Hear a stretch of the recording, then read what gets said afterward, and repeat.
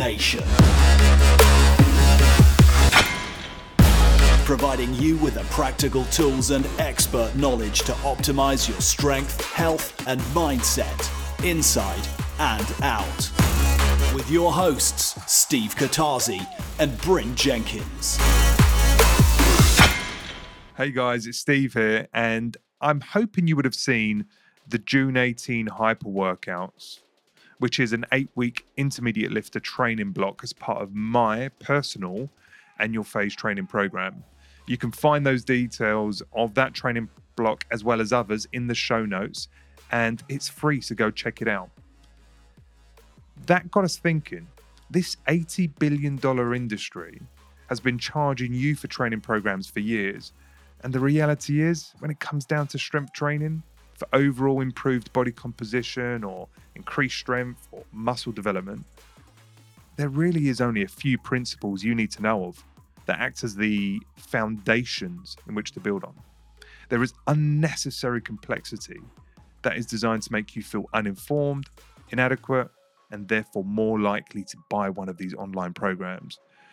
And look, you can train wrong and ineffectively in many, many different ways. But when it comes to doing it right, it's pretty straightforward. And I want to take the cost out of this for you within this industry, because training guidance at the generic level should be free. It's nothing novel. That would allow for the money to flow to service providers that can truly customize a nutrition and training plan for you based on your uniqueness genetically, biomechanically, and your lifestyle. So, this episode, as Bryn and I walk through the underlying design principles for resistance training programming, and we reference back to the June 18 Hyper Workouts. These are the foundations you need to know to have a safe, effective, and progressive workout plan. And I'm sure you'll get a ton of value from this discussion. And as a result, you'll have a well-rounded understanding of program design for the beginner to intermediate lifter. But first, I want to understand how Bryn feels after not eating anything for 2 days straight. He's just come off a 44-hour fast, which was really to help benefit some health and wellness aspects of his life. And we talk about this and how that could potentially get used within an overall fat loss strategy. So guys, let's get straight into it. I hope you enjoy this episode. Adapt Nation. Anyway, you are looking slight. You're looking svelte and happy. Yes, good. What's going on? Well, I've actually just come off a 2-day fast. So I've done a 44-hour fast over the last 2 days. Why not 48? So, just because I knew in the evening I was going to be eating a meal of solid food. So I wanted to have something before that's just going to kind of line my stomach and give me some food that's going to not be too hard to digest. Okay. So I went for chicken and vegetable broth, which was very nutritious but not overly taxing my digestive system. So hang on a minute. So 2-day fast. Yeah. How was that for you, man? Easier than the last fast that I'd done, because last time I did a fast of 72 hours. 3 days. Which is 3 days. So that wasn't fun. So now this seemed a lot easier. And you know what? At the beginning, I kind of had cravings and I kind of felt hungry, but I don't know. I couldn't distinguish whether that was hunger or whether that was cravings or not. But then after sort of half a day, that starts to subside, and then I didn't really feel anything after that. That's what I think is great about fasting, is it builds this level of intuition where you can sort of think and feel what's going on with your digestive system. Am I bloated? Am I hungry? Is it cravings? And you can really sort of tune into these signals. Whereas when you're always eating and you're eating habitually, I just wake up and I make breakfast every day. You might not even be hungry. You might be slightly bloated, but you might not think of it. You'll just be like, I'm just going to eat because that's what I do every single day. Because it's built in. The idea of most people even just skipping one day, it is a big deal, right? It is a big deal, this idea of not having breakfast, lunch, or dinner just for one day. let alone 2 or more. I think this isn't going to relate to a lot of people because they just will not be willing or could not comprehend what it would feel like. Yeah. And, without being informed, I would have assumed that that's unhealthy for you, right? Yeah, This idea of not getting any nutrients in, any Yeah. calories in, like I'm going to starve to death, Yeah. I'm going to be really low in energy. I'm just going to be about to move around. You have these assumptions that, without those calories, without that food, Yeah. without my meals, I'm not a good person and I'm struggling to survive. But the reality is, it actually boosts you, doesn't it? Yes. Yeah. And I know that I've not actually done a full day fast, but I've done maybe 20 hours. I do my intermittent fast, which lasts in between 16 and 20 hours. It's pretty easy. It's just like missing breakfast and when you're busy, you having forget a about late it anyway. lunch. Yeah. So that for me, like I can do that. Yeah. One day I will do at least a day because I understand the benefits. But Yeah. there's something inside me that goes, nah. I want to Do you know eat. what I mean? I can't bothered. Yeah, I mean, I have that voice in my head, and I think the good thing for me is the fact that I am not fearful of missing a meal now, because I would almost say I was borderline. I kind of had it Orthorexic. almost eating disorder to the point where I was excessively eating all the time because I was fearful of missing a meal, because I am naturally an ectomorph, so I'm a skinnier build, and I want to put on a bit of size and a bit of muscle, and I have done, and I always have this built-in fear that if I miss a meal, I'm going to lose my gains. Start going backwards immediately. Exactly, and it's the same for someone that's overweight and they stop eating meals, and then when they do eat a meal, they're fearful they're going to put on weight. Yeah. It's the complete opposite. Yeah. So I think for me, it's now built more of a healthy relationship with food, knowing that I can have periods where I go into a calorie surplus, where I eat more calories, but then I can also go into a period of lower calories, even just for a short time, and know that I'm going to be okay. And actually, the benefits of not eating, which improves your human growth hormone, testosterone levels. So all these things are going to help you burn body fat and retain and even build muscle anyway. So it's kind of helped my relationship with food in that respect. And it's amazing how many people I've spoken to after I put my post up on fasting. They've kind of asked me questions going, so how do you do it? Like, what do you eat? Like, and I say nothing. What about teas and coffees? And I'm like, well, I'm just doing a water fast. So I'm only drinking water and that's it. And the fear in their eyes, when I tell them the benefits, they start going, I can see it in their head. They're almost like, I know I should be doing this because of the benefits that are proven with fasting. Mm-hmm. But when I say about even skipping one meal, they're like, I don't think I can even miss a meal. And I'm amazed at how many people are saying that. I thought a lot of people would just wake up and not have breakfast and eat till, fast until lunch when they feel a bit bloated or full from the night before. But there's the majority of people habitually eat and are almost fearful of not eating and missing a meal. I was speaking to one of Michelle's mum mates, and she... I was talking about intermittent fasting. I can't remember how we got along to this. And she's not a big girl at all. She's pretty slight, and she's a busy mum, right? So like there's a lot of shit going on, and some days it's difficult to organise to prepare and make food. So I would assume that she would skip some meals here and there. I said, so just do like an intermittent fast. I'm sure you do that already. And she said, what, miss breakfast? Like, no way. I can't miss breakfast. I need my porridge. I need this. I need something to kickstart my day. There's no way, Steve. There's no way I can miss breakfast. I'm like, I was shocked because I just assumed a lot of busy mums do skip meals here and there as they're just kind of flitting around trying to get stuff done. I'm like, okay. I said, it's not actually that bad, Like, you can do it. She's like, I'm not going to do it.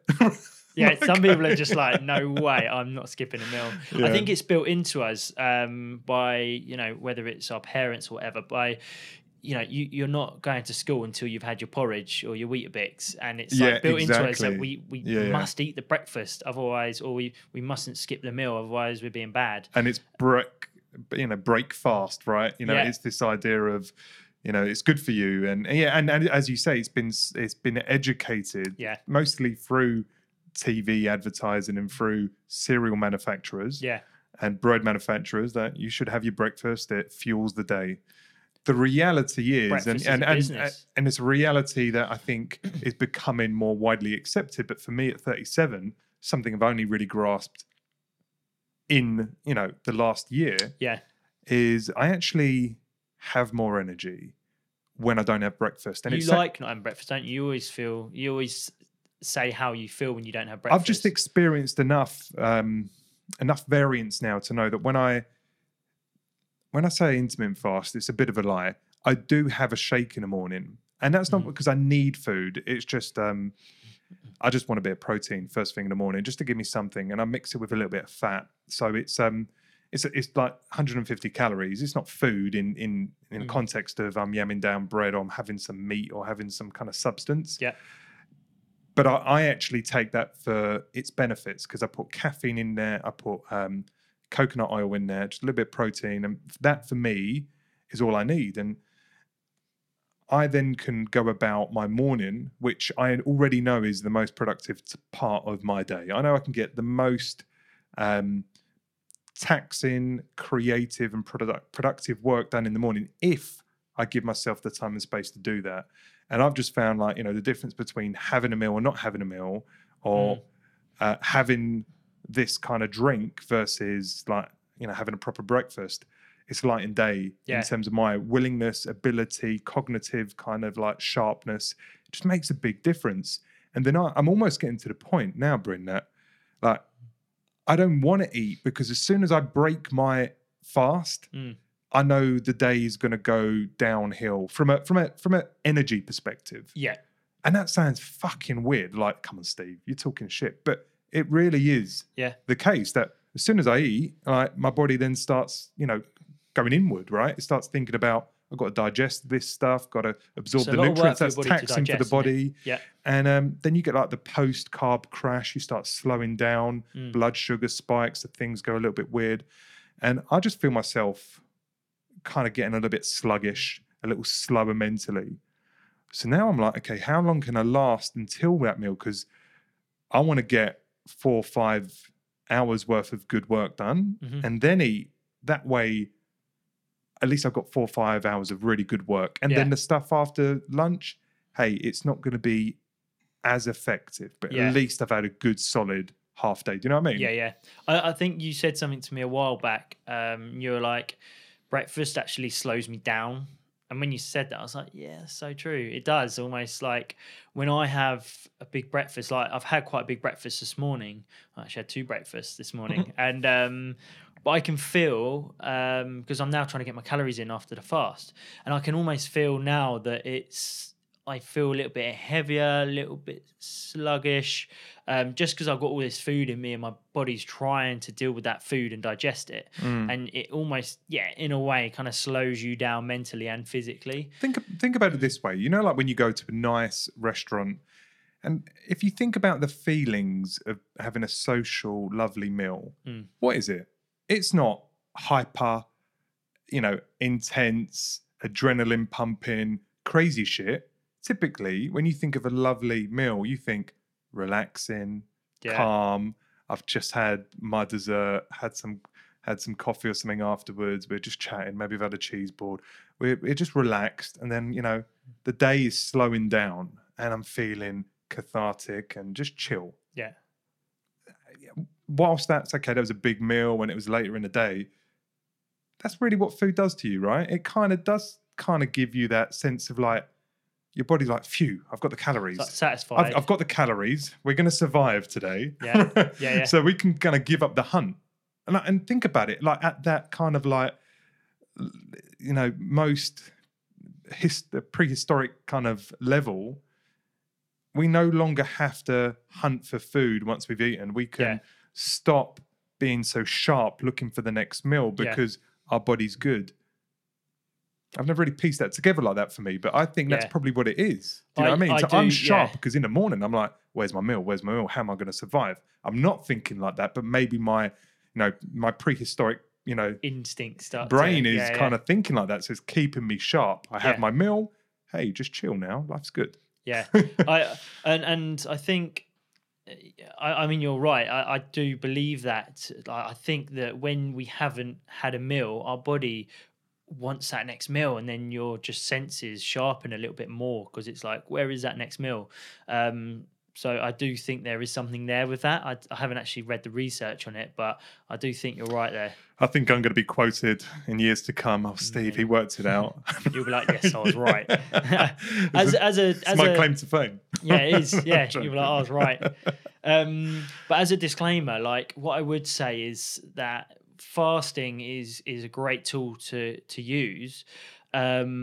But when you've got your diet right already, so making sure you're already consuming enough calories, because I think a lot of people get confused when they speak to me and go, right, I want to fast and I want to lose weight. But then I say, okay, well, how's your diet at the moment? Not great. And do you know how many calories you're consuming? No, not at all. And I'm always thinking, well, or I would say to them, well, make sure that you sort your diet out so you know sort of how many calories you're consuming, and making sure that you're getting the quality in there too before you start thinking about adding things like fasting in on top. Only reason I say that is because actually I have seen a lot of people that are under eating and undernourished, so the last thing they need is now a prolonged period with no food, and then to go back into a chronically low calorie diet and low nutrient diet, exactly. So as a disclaimer, we're talking about the benefits of fasting and how amazing it is and skipping breakfast, but what I would say is, make sure the diet you have right now is good first, and then start looking at fasting, for sure. Look, there's a couple of things here. One, we done a podcast on fasting. It was like a little fasting masterclass. It was earlier on in our podcast, between episode 4 and 8 or something like that. So check that out, guys, if you really want to understand more about fasting. We won't go through all of those details now. But, I'm thinking about fasting and where is its use? I think primarily, we're both on the same page. Fasting is really a wellness practice. Definitely. It is a means to remove some of the stimulus and give your digestion a break. And it's anti-inflammatory, which, has benefits from cancer is inflammation, if you think about it at the kind of like the most extreme case. But generally speaking, inflamed intestines and organs and stuff is no good. You want things to be back to normal. And when you eliminate food, you're eliminating all possible choice that you're potentially having something that you're intolerant to or sensitive to, or something's just kind of giving you a bit of a niggle, bit of an irritation. So when you stop eating all foods, your body has a chance to recover to a place of calmness.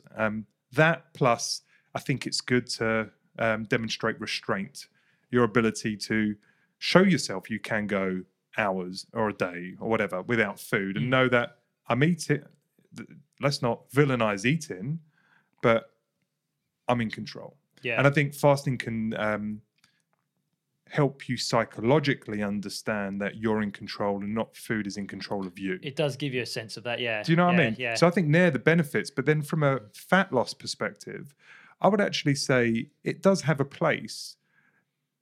If I was to use fasting in a fat loss regime, I would probably say I'm cool with people doing crash dieting if it's a means to build momentum quickly, get some quick wins, get a sense that, you're making progress. Whilst they're highly motivated.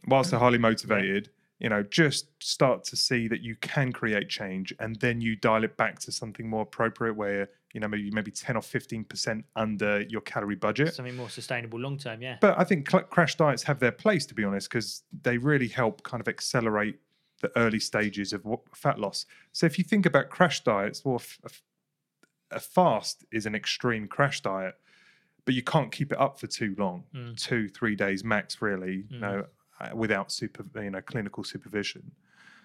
So I would probably say, like, if someone's like really hammering on bad food, they know that they've got a really poor diet. They eat loads of crap day in, day out, loads of microwavable meals, no good whole foods, taken out most of the time.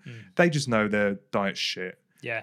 then I almost feel like this idea of a complete elimination for a couple of days, as hard as it's going to be, because you're going to be addicted, seriously addicted to those foods. Yeah. But if you can go a couple of days, one, psychologically, it proves that you can, cut those shackles, and two, it kickstarts this weight loss.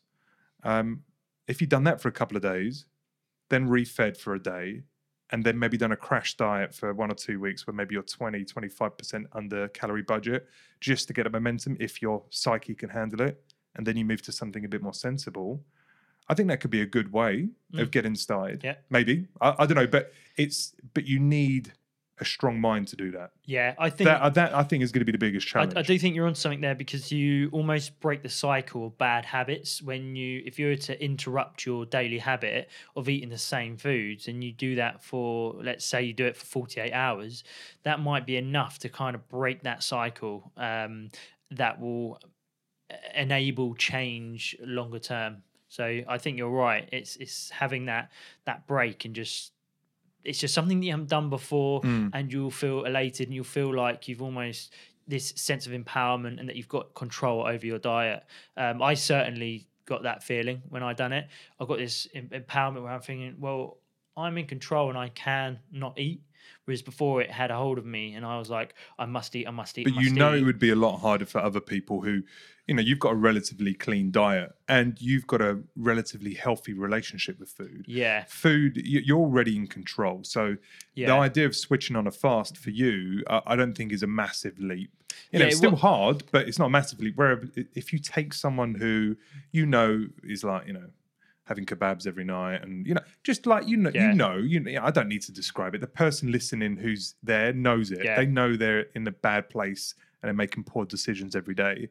The idea of going from one extreme to the other is probably going to be maybe a leap too far. But if you're at that point of like, enough's enough, I've got to change, and you've got that kind of strength of mind, like, I'm on this now, it could be a really liberating way to get started. Yeah. But I think you're going to have to really want it, not just go, let's go on a diet this week, we'll start with a fast, because I just think you'll break it too quickly. I think for me it was like, it was more psychologically. I was thinking, holy shit, I can't not eat, I'm going to lose all my gains. And that was kind of a big step for me.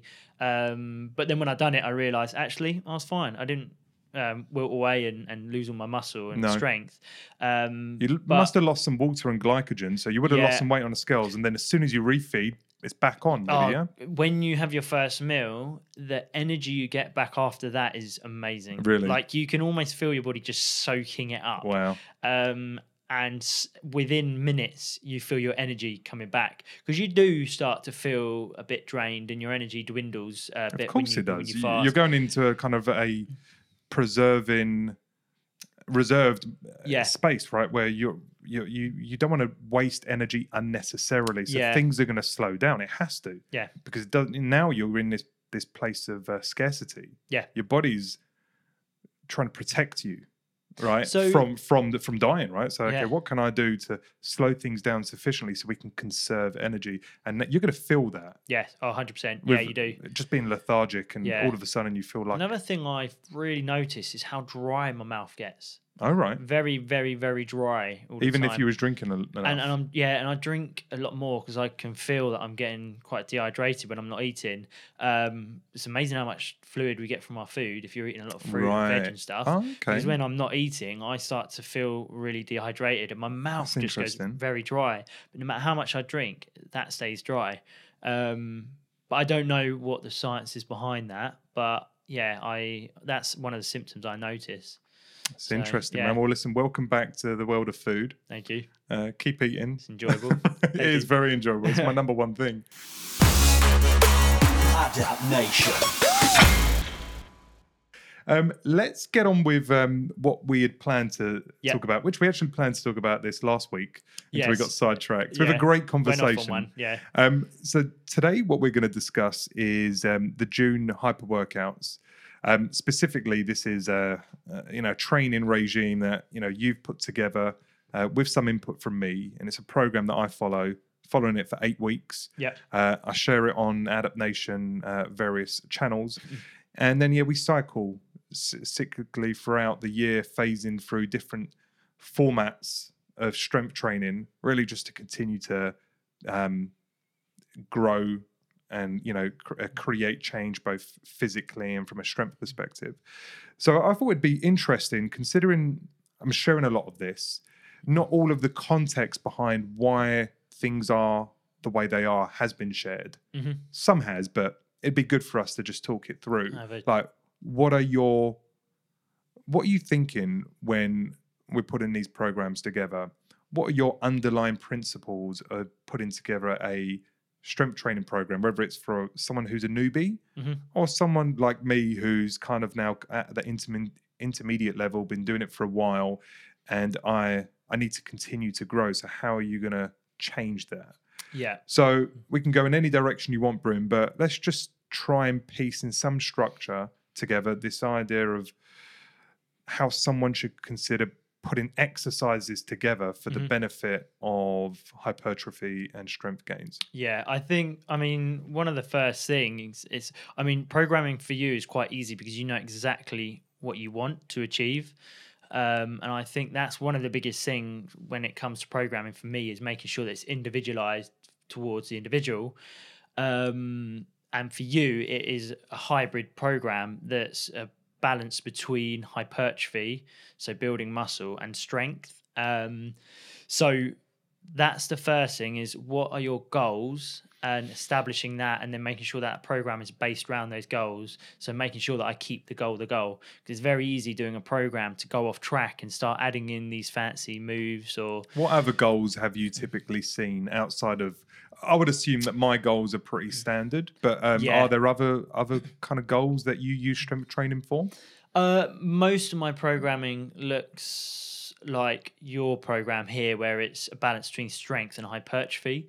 Sometimes I might lean it more towards more of a fat loss program, and sometimes that might be more hypertrophy based, and even might be for the older client that I'm rehabbing, might have to work more on hypertrophy to begin with. So you do more endurance based kind of rep ranges. So you're getting a moving and calorie burning versus really developing much muscle adaptation. Because it depends on the individual, because sometimes some people don't have the motor control to do the big lifts like a squat or a deadlift. Yeah, true. Okay. So I can't program in for them the same as I would for you with those big strength exercises. So I would work on higher reps. So usually, if it's a beginner, I'd usually go sort of the 8 to 12, maybe 15 rep range, where they're not going to have to load themselves up too much with weight, and it's not going to overly tax them or tax their CNS, their central nervous system. So I think finding out who the individual is, finding out how hard you can push them, because some people come to me and they have like a lot of stress in their life, from work, from family, from injuries and pain and not sleeping right. So then I can't necessarily go and program or give your program to someone like that, because they just can't deal with that level of training stimulus. And they just can't recover from it like you would be able to, because you manage your stress levels quite well. So I think understanding the individual and their goals and their needs is like one of the big musts, and that's one of the first things that I look at. And I think that just comes from sitting down, talking to the individual. What do they enjoy? What are their goals? What's their lifestyle like? Have they got any injuries, any things like that? What about if they want to use weight training as an accessory towards other performance related goals? So either maybe they're a gymnast, or they're a rugby player, or they do power and explosive type sport, and they want to use the gym to as a secondary training effort to help them on the pitch or what have you. Do you get any clients that want to work more on power or explosiveness, or maybe functional movement, whether it's single-legged work and just that ability to control their body in fluid motion? Yeah, I've got a client that I'm training at the moment that's in the GB team for gymnastics. Okay. So he does tumbling, and what I had to do there is figure out how I fit into his already busy schedule. So I had to, again, speak to him and say, first of all, what's your goals and what are you struggling at? And then what are you currently doing? So he was telling me, well, I'm doing this with my coaches. I'm doing it, X amount of times a week. And what I realized that he wasn't actually doing very much strength training. So I thought, well, for him, a foundation of low reps and really building sort of some big compound lifts and building that strong foundation will be really beneficial to him. So again, that's very individualized to him and his needs. And that's what we've been working on within that program, because as the saying goes, you can't fire a cannon from a canoe. And he needs to have that explosive power when he's running down that track and then about to do a triple somersault. So I'm trying to build that foundation for him. So that's his personal needs for his goals. So then you would program for him different than me, or did they end up looking roughly the same? I guess there isn't a million different ways to do this. No, but I guess the nuance on what their goals are: fat loss, getting bigger, helping support a sport, what have you. I guess that is going to create some difference in the things that you prioritize that are going to get a reward. Yeah, right. Is that the case? Yeah, I mean, you're quite right, because the programs I do don't look hugely different from one to another. From the untrained eye, it might just look like the same program with a few extra progressions and exercises, a few extra or different stretches and mobility drills. But actually, I don't feel that you need to have like these huge variants in other people's. I don't need to completely wipe out and rewrite someone's program. I just need to make the changes as and when and lean more towards their needs. So for his needs, I'm adding in extra compound strength training as opposed to your training.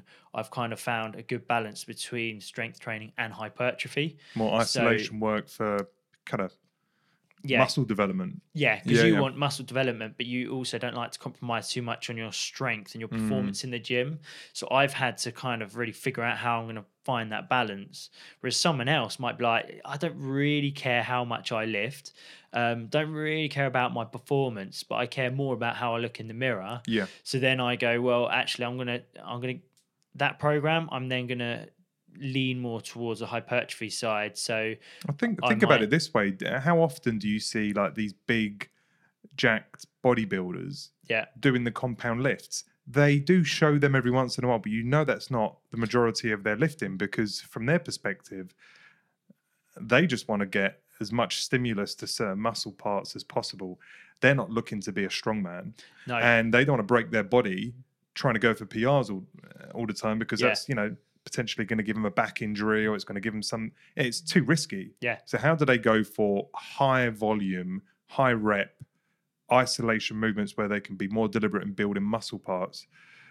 And I would look at that and go, well, why are you not doing the compound stuff? They're not doing it because it's it's unnecessary for their goal. Yeah. Right? I mean, it depends again what they're trying to achieve with their physique, because you got some fitness physique people that, the ones that stand up on stage in their swimming shorts, they're more slender, kind of toned, athletic shape.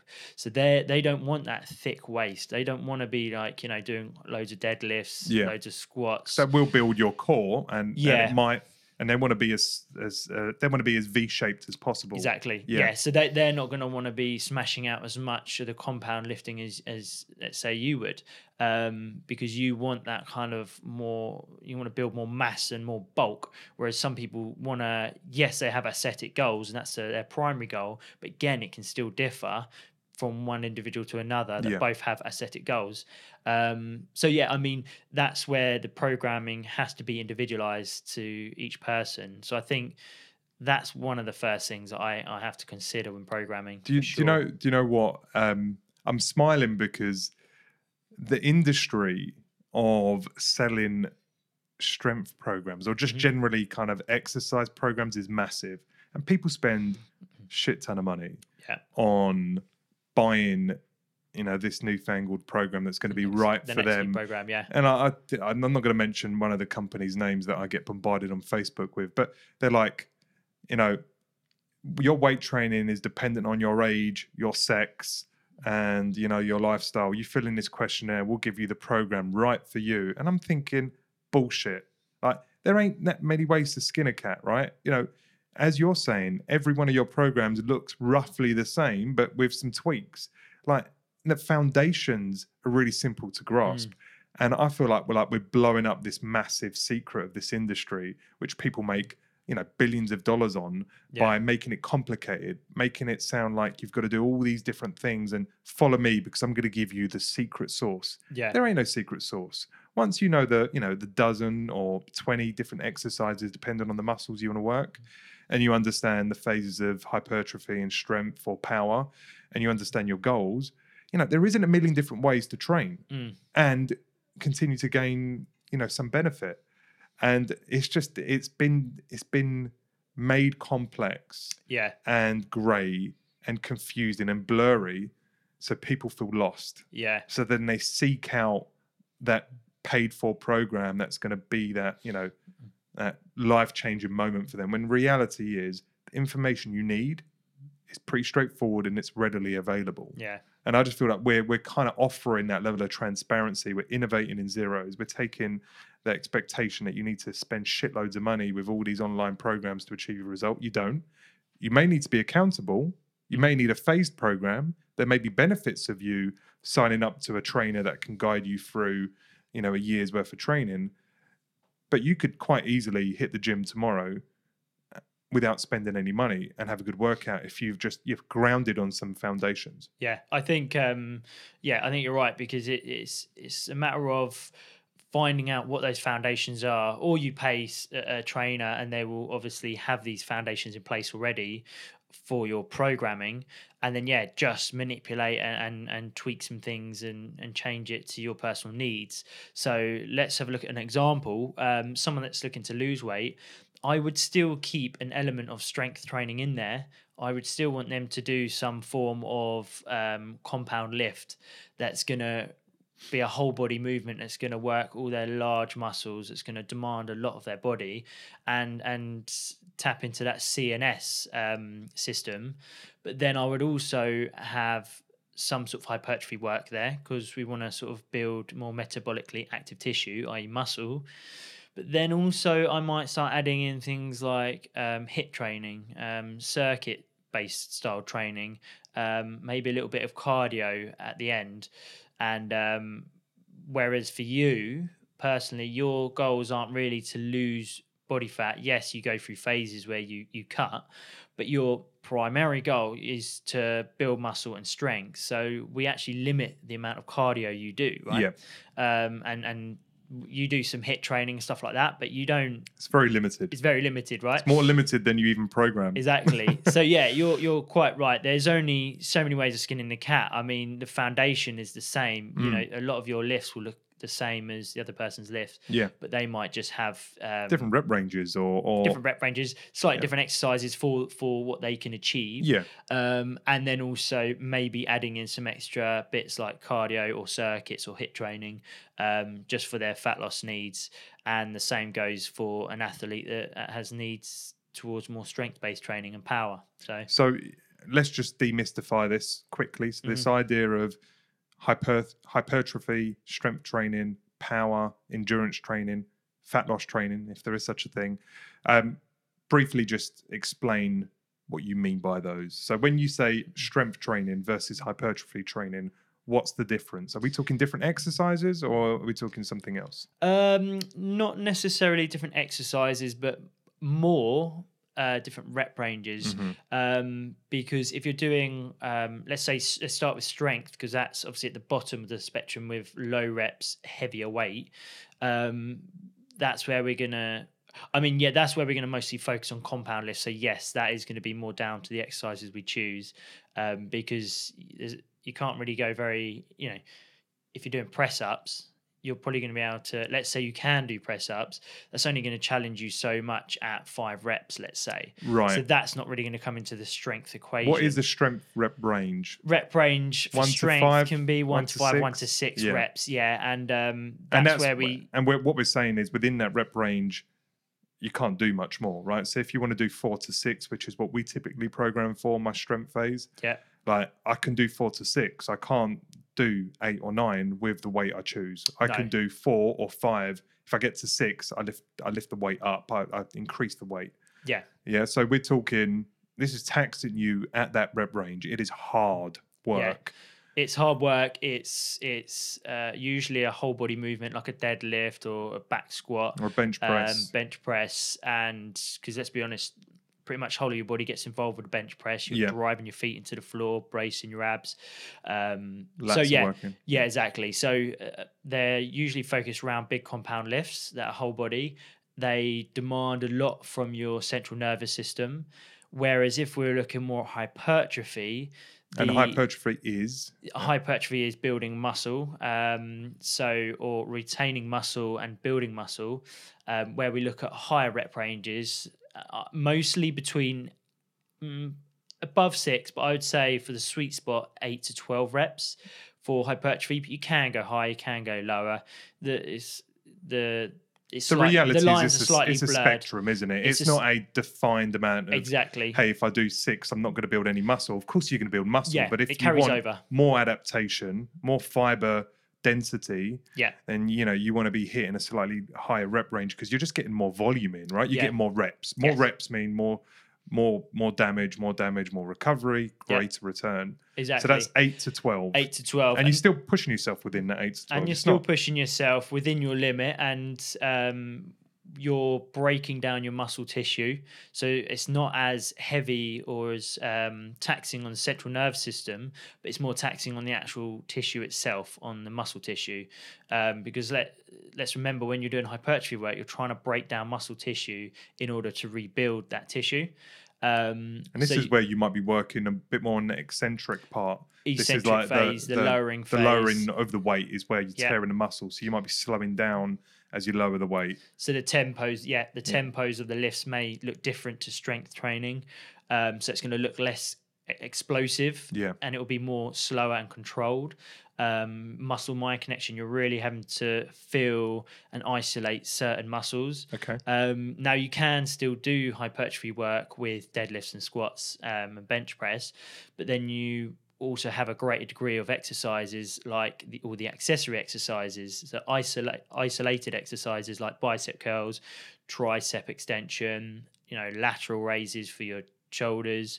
So there's a bigger spectrum of exercises to pick from when you're doing hypertrophy work. True. Yeah. And then we've obviously got endurance-based training that starts to go beyond the 12 rep range, which I don't actually use as much. Do you not? But I use it, as a bit of a calorie burn, as a bit of a way to sort of build that. Bit of a Metcon type thing. Yeah, that capacity, that work capacity. So let's say I'm doing back squats, and you're doing 3 sets of 10, just to keep it simple. The last set, I might do, right, you're going to do 20 reps now at 50% of the weight you've just done. So then you drop the weights down and you do 20 reps. But I wouldn't necessarily do 3 sets of 20. Yeah. I would do it as a finisher. Okay. I mean, there are times, and you could go higher rep range when you may need it for specific individuals, but I find that's quite rare. So yeah, I know a lot of that's how I use it. A lot of women will do. They usually stick to the They high do a rep lot of range. endurance rep range stuff, just because they do a lot of class-based training, and the class-based training is mostly body weight, or they might have a little bar, but the bar won't be 3 or 4 reps. They're not like eyes are popping out of their face and they're going bright red. They might be doing controlled movement, they might be doing quite fast movement, but they're usually doing quite a few reps. They've got that work capacity, which generally, females to males, women are better equipped to do more endurance, more endurance-based rep range kind of weight training. They can knock out the 12, 15, 20 let me reps, tell you. whereas guys struggle with that. Yeah, because this was a few years back. I'll probably say about 2 years ago. Lisa dragged me along to Body Pump. I wasn't really keen on going, but she was like, "It'll be fun. Let's go." So I was like, "I'll go on then. Let's see what it's about." And it nearly bloody killed me. I mean, I think I had probably about 25 kilograms, so in total on this a bar, and I was doing bicep curls. And I think we did bicep curls for like almost a whole song. So it was like the lactic acid burning, the build up in my muscles. I couldn't do it. And women are just more able and to they handle were all that. smashing it out. Yeah, like the same weight as me. And I was like, what's going on? But I'm used to, I train very similar to how you do. I train more strength and hypertrophy. And I very rarely sort of push beyond that and go up to the, 20, 30, 40 rep range. And what do you think the benefits are for that in like endurance rep range?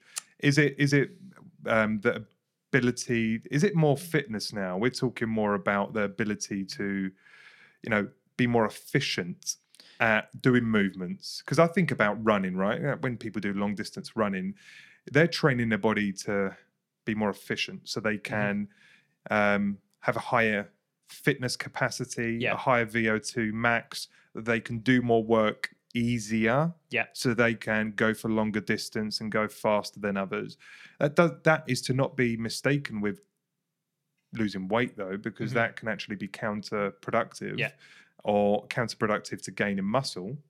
But would you say like the higher rep range, like 15 plus, now we're really talking about, increasing your work capacity, increasing your 100%. Fitness. Yeah, I think you're right. It's building your work capacity, your capacity to be able to lift that weight and have that weight, have your body loaded for a longer period of time. Because if you build that, again, in some ways that's kind of building your foundation. So if you go a mile deep with strength and go mile wide with capacity, then you're going to be pretty well rounded and pretty good. Because let's say you go a mile deep with your strength, and what I mean is that you've really worked on your strength, you're getting good at it, you're lifting good amount of weight, but you haven't really worked on your capacity. And let's say you're doing... It means you fatigue very quickly. You fatigue quicker because let's say your set takes you longer than it normally would because you're having to pause at the top of the bench press because you're tired and you haven't got that capacity to hold the weight for that longer period of time. I think that's when it's going to affect you if you haven't worked on some level of capacity. I'll give you an example. There's someone we know locally who's a fitness trainer, so does class-based training, recently moved into doing some kind of physique work, and she said she's got a massive advantage in comparison to many of the other kind of athletes because she's just got a higher fitness level. So when people trying to crack out the squats, she can just go for longer, which means she can get more reps in because reps do equal hypertrophy. Because she's built up that kind of work capacity. Yeah. Now, I'm not saying she's stronger than them, but she can endure a set for longer than they can, which might mean she gets just a few more reps out. So I could see that benefit, but the lines do start blurring, right? What do you want? You can't be all of these things. No, it's a push and pull. Yeah. You can't be super strong, build shitloads of muscle, and have incredible endurance. I mean, that's gifted to the people with amazing genetics. Yeah. But for most people, you can't have all three. Out by that you point, kind of have to choose. Yeah. What's your goal? And then, as you say, based on that, give a bias towards one of these. Maybe mix in the ranges just so they're versatile. Yeah. But they're going to have a bias towards what their body needs or what their goal is, or maybe what their nervous system best works with. Yeah. Like I know my nervous system best works with, strength grinding. And I'm less interested in doing 15 plus reps. I just know for me, I don't enjoy it. I get bored. I dread doing those kind of workouts. Yeah. When you hit me on that kind of 4 to 6 rep range, that for me, I feel I could do that all year round. Yeah. Do you know what I mean? Yeah. I think, you're quite right. Just going back to what you said about it's a spectrum, right? And it's a bit of a push and a pull, right? If you move more towards endurance, you're moving away from strength. And vice muscle versa, building, right? And muscle building. Yeah. And muscle building kind of lies in the middle of this spectrum. Now, the foundation and principles of building a program remain the same, but then all you're doing is pushing that program either left or right, depending on that individual. Yeah. Well, that's the way I see it in my head as a basic, simple analogy of how I do that. So I think, yeah, you're quite right. You can't be good at everything. And I've fallen into this trap myself where I'm trying to be super fit and I'm trying to train for a half marathon and I'm trying to be super strong and then I want to be bigger. And it's like you I'm not really getting anywhere. You can't really have all of those things. You can at work the same on your time. strength. Yeah. So if you're training for a marathon, hell yeah, work on your strength by all means, because that's going to help build strength and power and that foundation in order to build that work capacity. But you're not going to be a bodybuilder and a triathlon. You're not going to be runner. able to step on stage as a bodybuilder, nor are you going to be able to step on a powerlifting stage to lift the same weights as the powerlifters that are purely focusing on strength. You're going to be more in the middle, and it's just making sure that you do most of your training carries over to, let's say, the half marathon, but then you're adding in some of the hypertrophy and strength work in there just to keep that foundation. Yeah. So, and you're trying to retain some of the muscle because generally when you do endurance-based sport, you're going to remove the expensive muscle from your body naturally, right? Your body wants to be efficient, so it's going to get rid of the muscle and keep just what it needs. Whereas if you do some strength work, you're kind of giving your body mixed signals. You're saying, don't get rid of all of it. I want some of this. Yeah. So, but it's not core.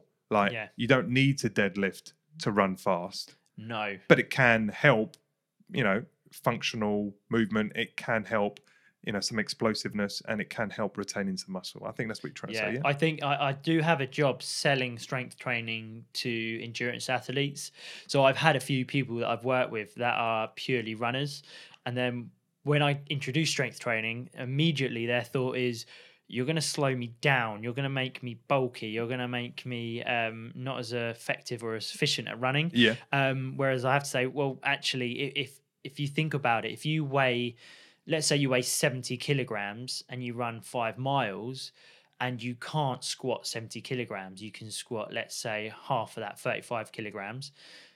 That's going to be a lot harder than if you could back squat 70 kilograms, because you now have the strength to squat your own body weight.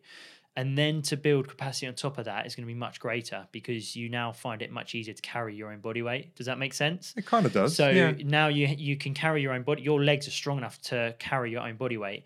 So now you build capacity on top of that. Yeah. And that's how I have to kind of sell it. It's a fine art, isn't it, really? When you think at that detail, but at the basics of, hey, people are coming into you because they want to lose weight.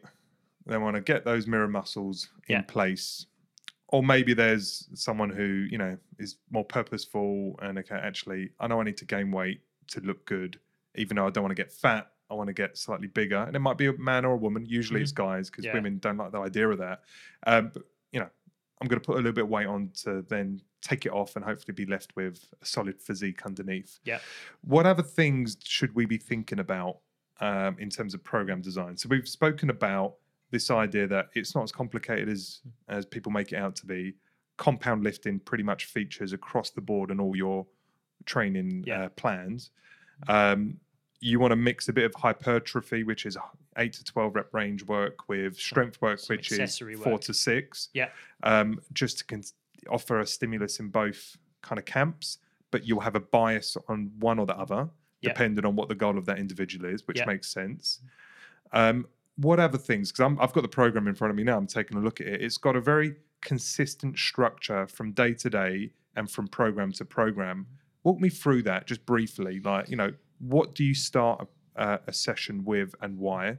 And then let's walk through the phases of it. So, so if we're talking about your program, which again would look similar to most of the programs I do, we always start with some form of cardio aerobic based fitness where we're not actually working fitness. We're just trying to get your body temperature to rise. Okay. Just so we can help to warm up the muscles and the ligaments and just get that core body temperature up. You don't want to go into training cold, right? Basically, you want to get a body just kind of find up a little bit. Exactly. Yeah. So that's where we would just jump on the treadmill or the elliptical or a bike or a rowing I do machine. skipping now, man. I find that Skipping, really brilliant. efficient. Do Yeah. 2 minutes of that and I feel like I'm ready. Perfect. And like you just said, you do 2 minutes. Whereas a lot of people go on there. So many people I have spoken to that do their own programming or just kind of go in the gym and do whatever, will go and do 20 minutes. And you're kind of, if you're in the gym and you want to make the most of your time, spending 20 minutes during your warm-up is quite an effective way of warming up. You only need to do 2 minutes of skipping and you're good. So keeping the warm-up short just to get your body temperature up. I think the way to think about it is understand the goal of the warm-up. The warm-up isn't for calorie burn.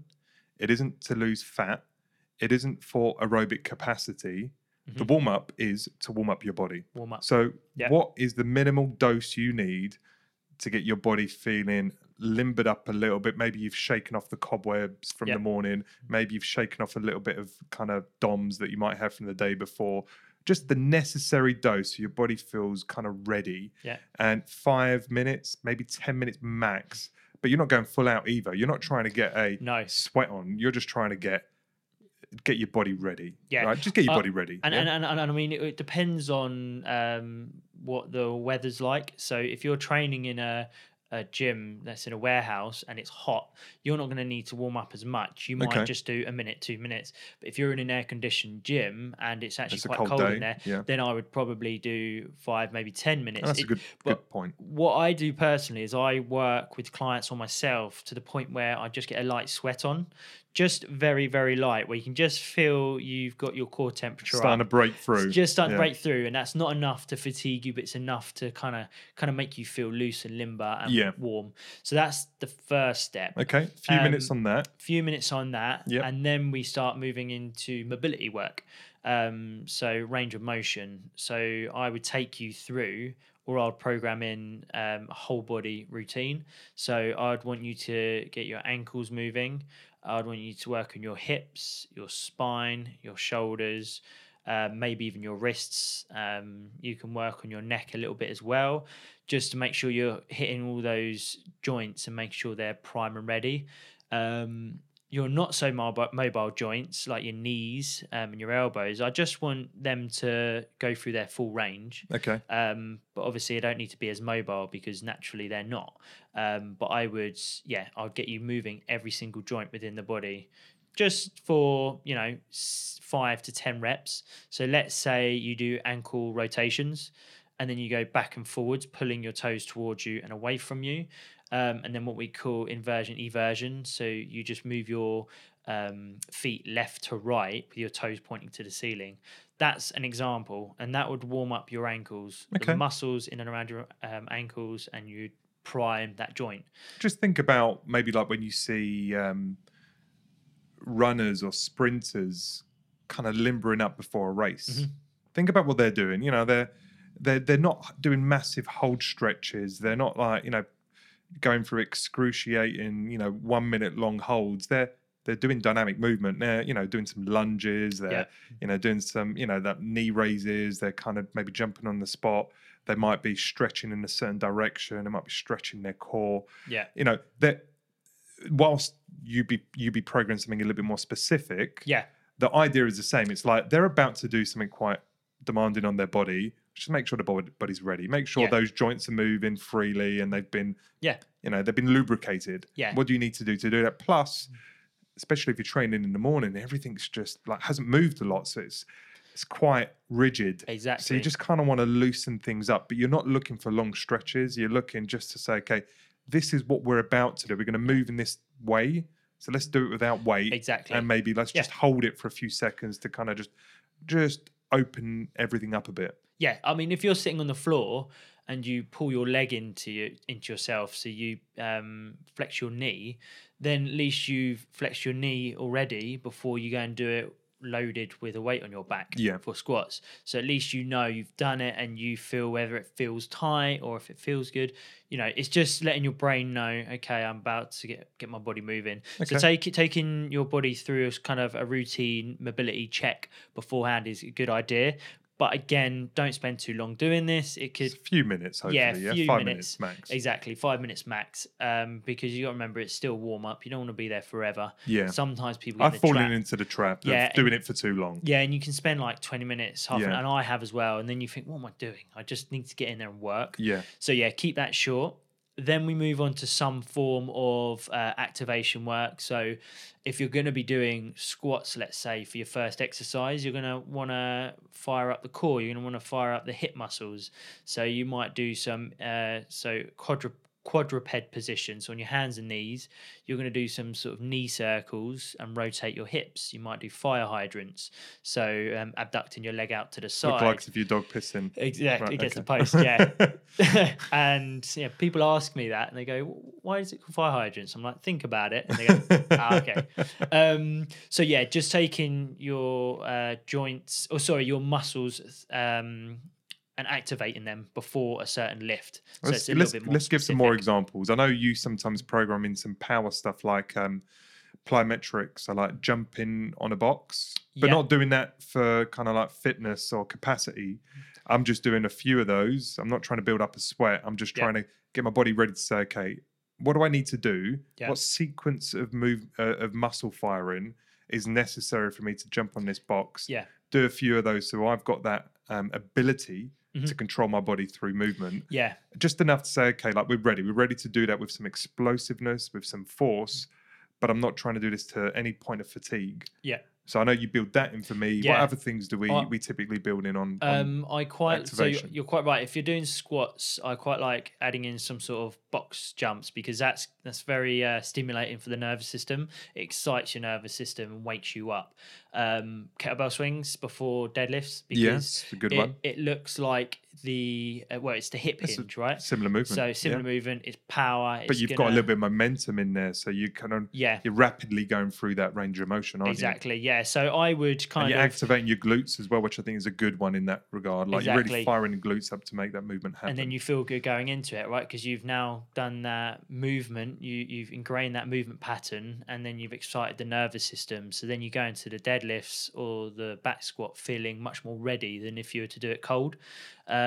So yeah, it's just working your way into that exercise, and I weave and integrate sort of your activation / power drills together.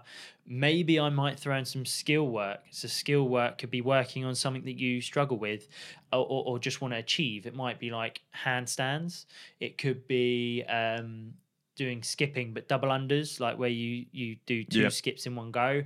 There's many things that you can do. It could be working on Olympic lifts, but just keeping it to a point where you're not fatiguing. Okay. So I kind of weave that all in together. And again, I try not to spend too long on that.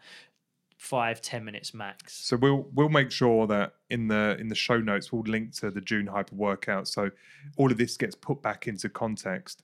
But the only other point I'll say with this kind of activation stage is I find it's I used to think it was optional. I now think it's really necessary for me. Like if I'm going to do bench pressing, you typically get me doing band pull aparts and band dislocations where I'm just kind of moving my pecs through a range of motion, and I find that Warming to up be those very shoulders and the upper back. Yeah. very productive. Yeah. Just to kind of like, I have quite weak shoulders, so I want them to be ready and primed. Strong and stable. And yeah. then a go-to power movement for me would be throwing the medicine ball up in the air when I'm on the floor. Mhm. And that's similar to a press up and it's similar to a bench press, but I'm Yeah. trying to throw a ball off my chest up into the sky.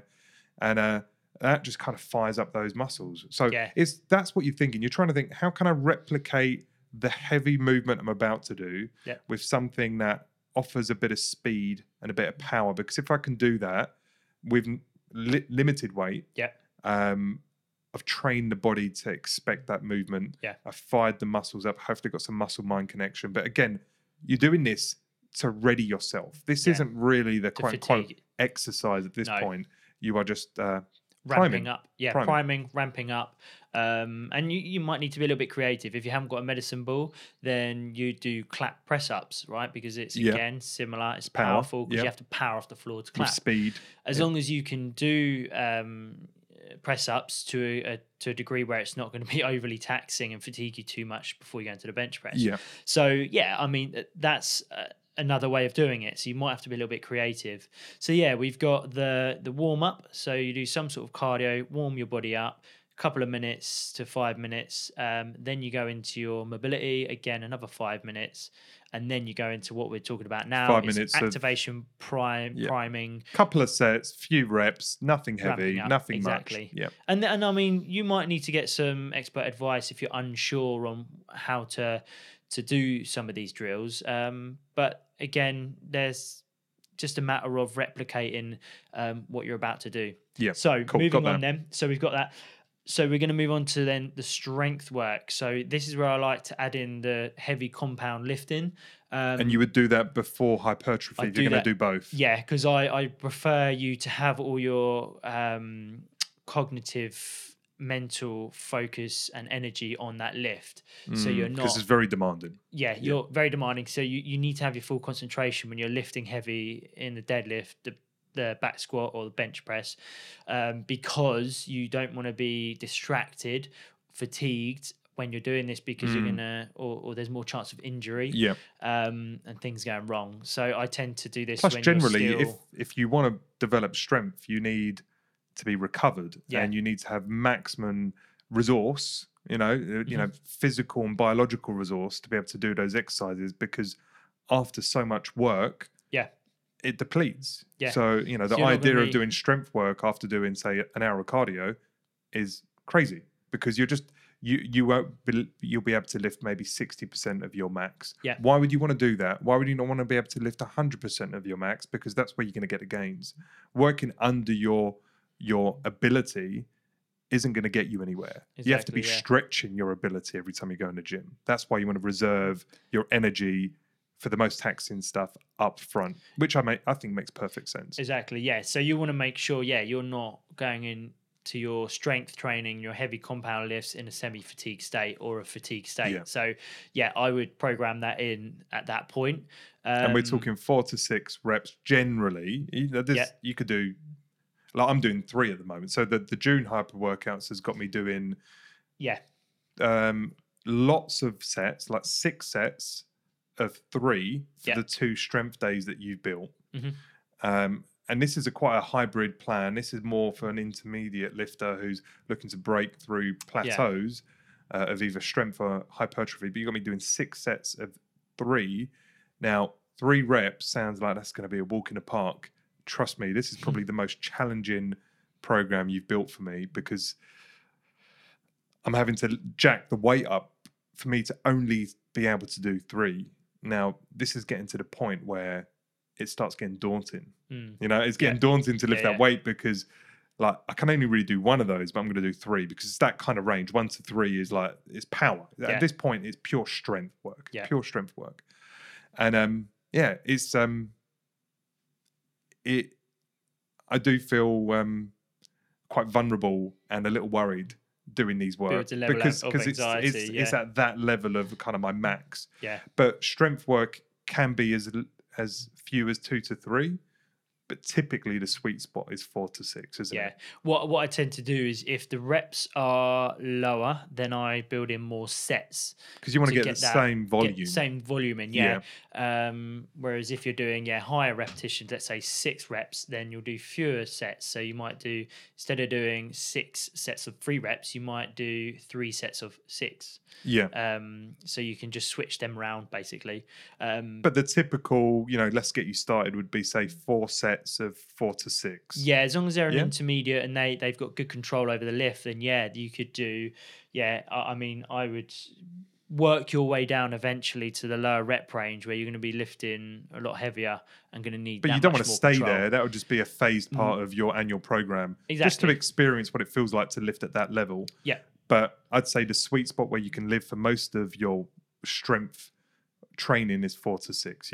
4 to 6 reps, 4 sets of 3 minutes in between, 2 to 3 minutes in between, so you feel recovered and ready to go again. That's a good point. When you're doing strength work, because it is more physically demanding, you're gonna need a longer rest period. So yeah, you might need up to 4 minutes of rest in between your sets. I go for 3. I feel that I kind of need it because I'm pushing hard, and that's usually overlooked. When I'm trying to teach people how to program or how to just train in the gym, they always overlook the importance of rest. So they might do 3 reps and go, that was hard, right? I'm physically exerted myself. However, I'm not feeling like I've just run a marathon. So I'm not like incredibly exhausted. So I can go again within a minute. Yeah. But then I have to say, but if you go again in a minute, you're only going to be able to lift 50% of what you've just done. If you rest, it is true, man. Yeah, I mean, if you rest longer, yeah.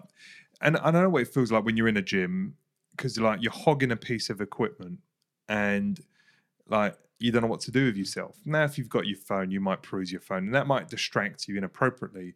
And so you're torn between, I want to get off this piece of equipment as quickly as possible. I want to get out of the gym as quickly as possible. With hey, if you want the maximum benefit, you kind of have to go slower to get more. So I can imagine if it's peak time in a gym, you feel a bit wasteful to hang around for 3 minutes doing nothing. That's a really good time if you do have a training buddy, like to jump on and do alternate sets. Like they're doing something, you're chilling, spotting them, waiting, recovering. That'd be perfect. Definitely. Yeah. But irrespective, if you're in the strength phase, for you to take advantage of doing strength training, I'd say you want to err on the side of about 3 minutes. So you're going to have to find a way to be comfortable with that, because moving too soon just means, as you say, you're just not going to get the reps out. Maybe your form's going to suffer. You're just not going to get the benefits. Yeah. And from a cellular level, you just got to let your muscles just recover and be ready for that next lift. So yeah, longer rest periods, which seems like the opposite thing you would do when you're only lifting 3 reps. You think you'd have shorter rest. So it is a bit of a backwards way of thinking, but there's definitely merit behind doing that. So that's definitely recommended. And when you're talking about strength, it's 4 to 6 reps, say 4 sets, and then the exercise selection is typically the big compound lifts. Yeah. So we're talking bench press, a variation of back squat, or a variation of a squat with a loaded bar. We're talking shoulder press. We're talking deadlift. Yeah. And then maybe some form of kind of chin up row or something like that. Yeah. I mean, you can build strength into strength rep range into other exercises like pull-ups. Let's say you add a weight belt and then you put on a 10 kilogram plate. I was doing that today. Exactly. Yeah. And then you can do 3, 4, 5, 6 reps doing that, right? And that's not just working the bicep, right? When you do a lot of wide grip pull up, that's working your back, your bicep, your shoulders, you're activating your core, firing everything up to get yourself up there, especially with weight. So but that works, but you're probably not going to do strength work on a bicep curl. No, exactly. That's the point. Yeah, that's the thing. You're not necessarily going to do 3 reps on a bicep curl, or 4, 5, or 6 reps, because you just can't do it. You can't do it. And I mean, it's not going to give you much bang for your buck by doing that. If you're going to work your smaller isolated muscles, you're better to do hypertrophy work. And this is where the next phase comes in. So we've done a couple of exercises in the strength phase, and that's where, if you're doing a strength-based program, that's where most of your effort is going to go towards. That's where you're going to feel most fatigued. Yeah. And then you're going to do some hypertrophy to kind of round the edges and just get some additional kind of muscle kind of adaptation. So what do you do in that phase? So in this phase, this is where I do more lagging body parts. So for you in this program, what was it? It was your decided on quads and pecs. I just wanted more volume there. Quads and pecs. So then we made your hypertrophy work more biased towards those areas, targeted areas on your body. So we have slightly higher rep range. The exercises are more isolated towards those areas. So we might look at maybe more of a compound exercise like a press up, but then we're also going to work on things like flies, And then if you're working on your quads, you might have some sort of knee extension to work your quads in there. We're doing, for example, reverse barbell lunges, which are really tough. Yeah. Really tough. Yeah. Single-legged as well. So it takes a lot out of you to move in that range of motion without falling over with a long bar on your back, an 8-foot bar. I find that really, really good. Yeah, really good. I mean, yeah. So actually, reversing a little bit. So yeah, once we moved out of the strength exercises and into this hypertrophy block of your workout, I tend to, again, at the top of that hypertrophy block, I would put more of your compound lifts that are still focused towards that specific area. So like you just said, you're doing reverse barbell lunges, and that's because I want to hit your legs at a higher volume. But again, that's still quite a demanding exercise. It is, really is, so yeah. I wouldn't go and do, let's say 15 of those. Yeah, let's say you're going to do leg extensions and then that. I wouldn't really recommend that, because if you're going into the barbell lunge, you're fatigued, again, it may lead to injury. You might end up losing stability and whatnot. So yeah, no, I think that's a fair point. Yeah, the smaller the smaller and more isolated the exercise, the later and further down the training workout I would put, because it demands less from your body generally. Yeah. So you want to basically, program principle. What I'm hearing is order your exercises such that the ones that require the most of your body from a full body perspective, you do up front. And then as you work through your 5 or 6 different exercises for that day, as you get to the tail end, you're working on those more isolated 1 or 2 body part type exercises where you can rep them out.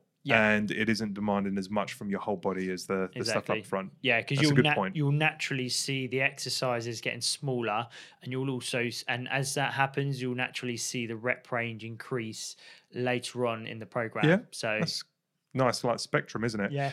I've also, one of the other things you built into this program, we spoke about it, and we've got some inspiration from some of the bodybuilders, was it's called FST7.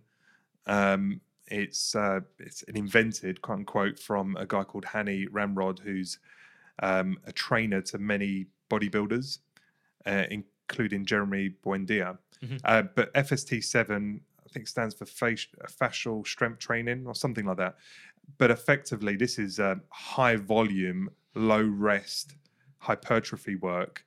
And I've never really done this before. So this is a new world for me. Yeah. What is it? So if you look at the June hyper workout, you'll see there's a couple of days where I'm doing 7 sets of 12 to 15 reps of something backed, supersetted with something else that's attacking the same muscle group, and then resting only 30 seconds and then going again for 7 sets. This is a bitch. It is horrible. It is so horrible, but I understand why I'm doing it and I persevere, but it is hard. Like resting 30 seconds and going again when you have just repped at 20, 30 reps between 2 different exercises is so intense. So one of the examples is cable flyers, 12 to 15 of those with control, followed by 5 cable presses. So you're still holding those same handles and you're just pressing them forward for 5. Get off that. I have to do incline because I don't have the strength to do flat, but I do incline narrow grip press ups, say 10 of those, and that kills me. And then set my alarm for 30 seconds. As soon as 30 seconds hit, go again. Do that 7 times. Fuck, you get a pump. You see your body like literally balloon up because like just all that metabolic waste is building up in your muscles. Well, it's horrible. Yeah. But I understand why I'm doing it, because I'm trying to get some greater muscle fiber density in my pecs, and therefore I've got to put the volume in. Yeah, exactly. And I wouldn't recommend this to a beginner, but because you're quite an advanced someone that trains, then you obviously can add this intensity and volume in at the end.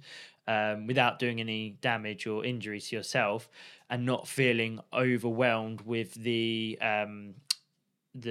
or not being able to recover the next day and feeling extremely sore, although you may do after that volume. It really is tough. But this man. is something Really we're tough. trying out. I mean, I've not programmed this before. This is something that we've read up on, and we thought, well, let's give it a go.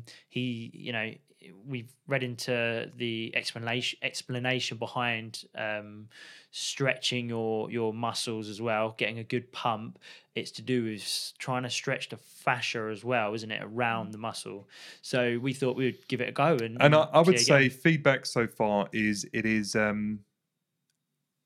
anything that feels hard, you feel is worthwhile. Sometimes that's not the case. Yeah. So I don't know if I could work in a less fatigued way and get the same benefit. The jury's out at the moment. I'm not clear on if this is the only way to achieve the same result. Yeah. But it's efficient. I get a lot of volume done in a very quick period of time, which is good because volume equals growth, generally speaking. It's challenging my work capacity, which I think is productive for me. And yeah, there's this sense of pump that I don't get when I do strength work. Mm-hmm. You don't get a pump when you do strength work. You're trying to move the bar, a very, very heavy bar for a few reps, whereas this, that kind of consistent movement is building up a pump. My problem, and this is where I've said I've got good and bad response from this training program. Mm-hmm. The bad is my shoulders. With the amount of reps and sets and volume we're back to backing on my chest, I'm struggling a little bit on my shoulders, and that isn't because this is too much volume for someone. Mm-hmm. It's because it's highlighted a weakness I didn't know I had, Right. which is when I bench and it gets heavy or I get fatigued, my shoulders go forward to help me lift. Like my shoulders should be pinned back to the bench or pinned back generally, the lats holding them back. And I should just be focusing on that chest, bringing that exercise with the tricep forward. But when I fatigue, I bring my shoulders forward to try and take the weight off. I'm trying to lift the weight by hunching my back. Yeah. And what that's caused is instability in my shoulder capsule, which has irritated my rotator cuff a little bit, and the long head of my bicep, which kind of goes into my shoulder. Yeah. And it's caused a bit of irritation, and it's inflamed a little bit, struggling a little bit with some of my sets.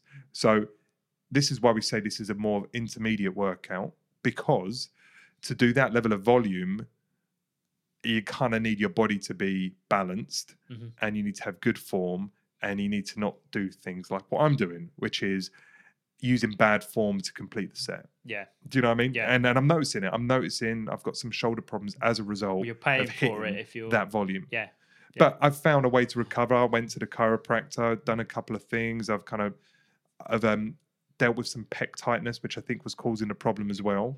And I've kind of overcome the issue, but I've also got the knowledge to know how to overcome the pain I was experiencing and expedite that kind of period. Yeah. So yeah, I would say caution you just on that high volume stuff. It can create some issues in your body. Yeah, that's great. If you're doing it with bad form.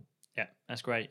And a last thing I would add as well, just after we've spoken about the sort of higher rep range stuff right at the end of the workout, if you have time, because I recommend sort of no longer than an hour in the gym. I mean, you could do longer than an hour if you're doing stretching and things like that afterwards. But if you can keep it within the hour, that's great. The actual period of where you're working intensely. And if you have the time to add in your HIIT workout, or your, might do a circuit styled workout at the end, just to burn those extra few calories if you're looking to lose weight, or if you're looking to work on your fitness. So sometimes I add in sprints. I love sprints. So I might do some incline sprints. I might do 5 sets or 10 sets of 20 seconds sprint all out, and then 40 seconds walking, 20 fast, 40 slow.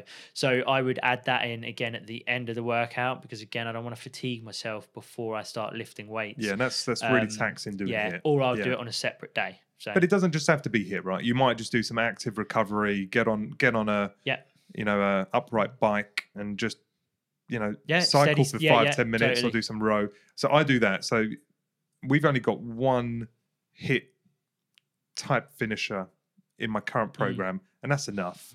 Like I don't mind doing hit, but when you're already I'm tired. Yeah, like, when you're already doing after all of that strength and hypertrophy work, yeah, I'm exhausted. I don't want to go do dead mills for 10 minutes. Yeah. If I do it for 5 minutes, then it's just because I feel I'm obliged because it's on the program. Yeah. But typically for me, where I'm at after doing that stuff is I just feel I need to do 5 or 10 minutes of just almost chilling out on the bike. Yeah. You know, I'm not pushing myself too hard. I'm getting a bit of a perspiration on, but nothing much. Just enough to like work that tender muscle through range again, just so I get the blood pumping through into my quads, and it kind of helps with my recovery a bit. Definitely. If I get on the bike. So I'm using it as a tool to aid recovery versus more calories, but you could also do it as a little calorie burn as well. Exactly. And that's something that is for you that we've worked on with this program. We've taken out more of the hit workouts and we put in more steady state so that you don't tax yourself too much, because again, hit training can be very taxing on the body, and then you're also taxing yourself with heavy lifting and then a lot of intensity and volume. Yeah. So and I'm not looking to burn extra calories. Yeah, because you know I'm trying to put weight on. Exactly. So I don't need to burn another 100 calories for the sake of it. Yeah. Because I'm just going to have to eat another 100 calories to make up for it. Yeah. Because I don't care about my VO2 max or my work capacity or my endurance at this phase of my programming.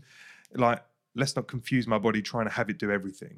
Yeah. Do you know what I mean? That's why we don't do a lot of hit for me. But at the same time, I do enjoy it. I do enjoy kind of pushing my body to the limit and doing a bit of endurance-based sprinting once in a while. But don't feel you need to do that. Yeah. If your goals are, you know, general body composition, lose a bit of weight, hopefully strengthen up some muscles that need it so you look good in the mirror and you feel strong and functional, this June hyper workouts is absolutely right up your alley. I'd have a look at maybe the April 1, 2, and the ones before that, because they may be a little bit more standard. This one's a little bit hybrid. They can serve a multitude of purposes. You can lose weight, you can gain weight, you can maintain weight, you can build muscle, you can do anything you want with these programs generally. Yeah. The thing that changes it from a fat loss program to a muscle building program is your nutrition. Yeah. Get your nutrition to match your goal, and then use this instrument to serve any of those needs. And that's the beauty, I think, and this is really to close on this discussion. This is the beauty of resistance training. It is such a versatile Swiss Army knife to serve whatever your body goals are. It doesn't need to just be for the guys who've got thick necks and are trying to look like, you know, massive, like, you know, bulldogs. Yeah. That is old school kind of mindset. You can use strength training with the kind of programming that I use for a woman, someone elderly, through to someone who wants to get jacked, through to someone who's got 5 stone to lose. You know, we dial up or down the skill level or the tax on that person's body.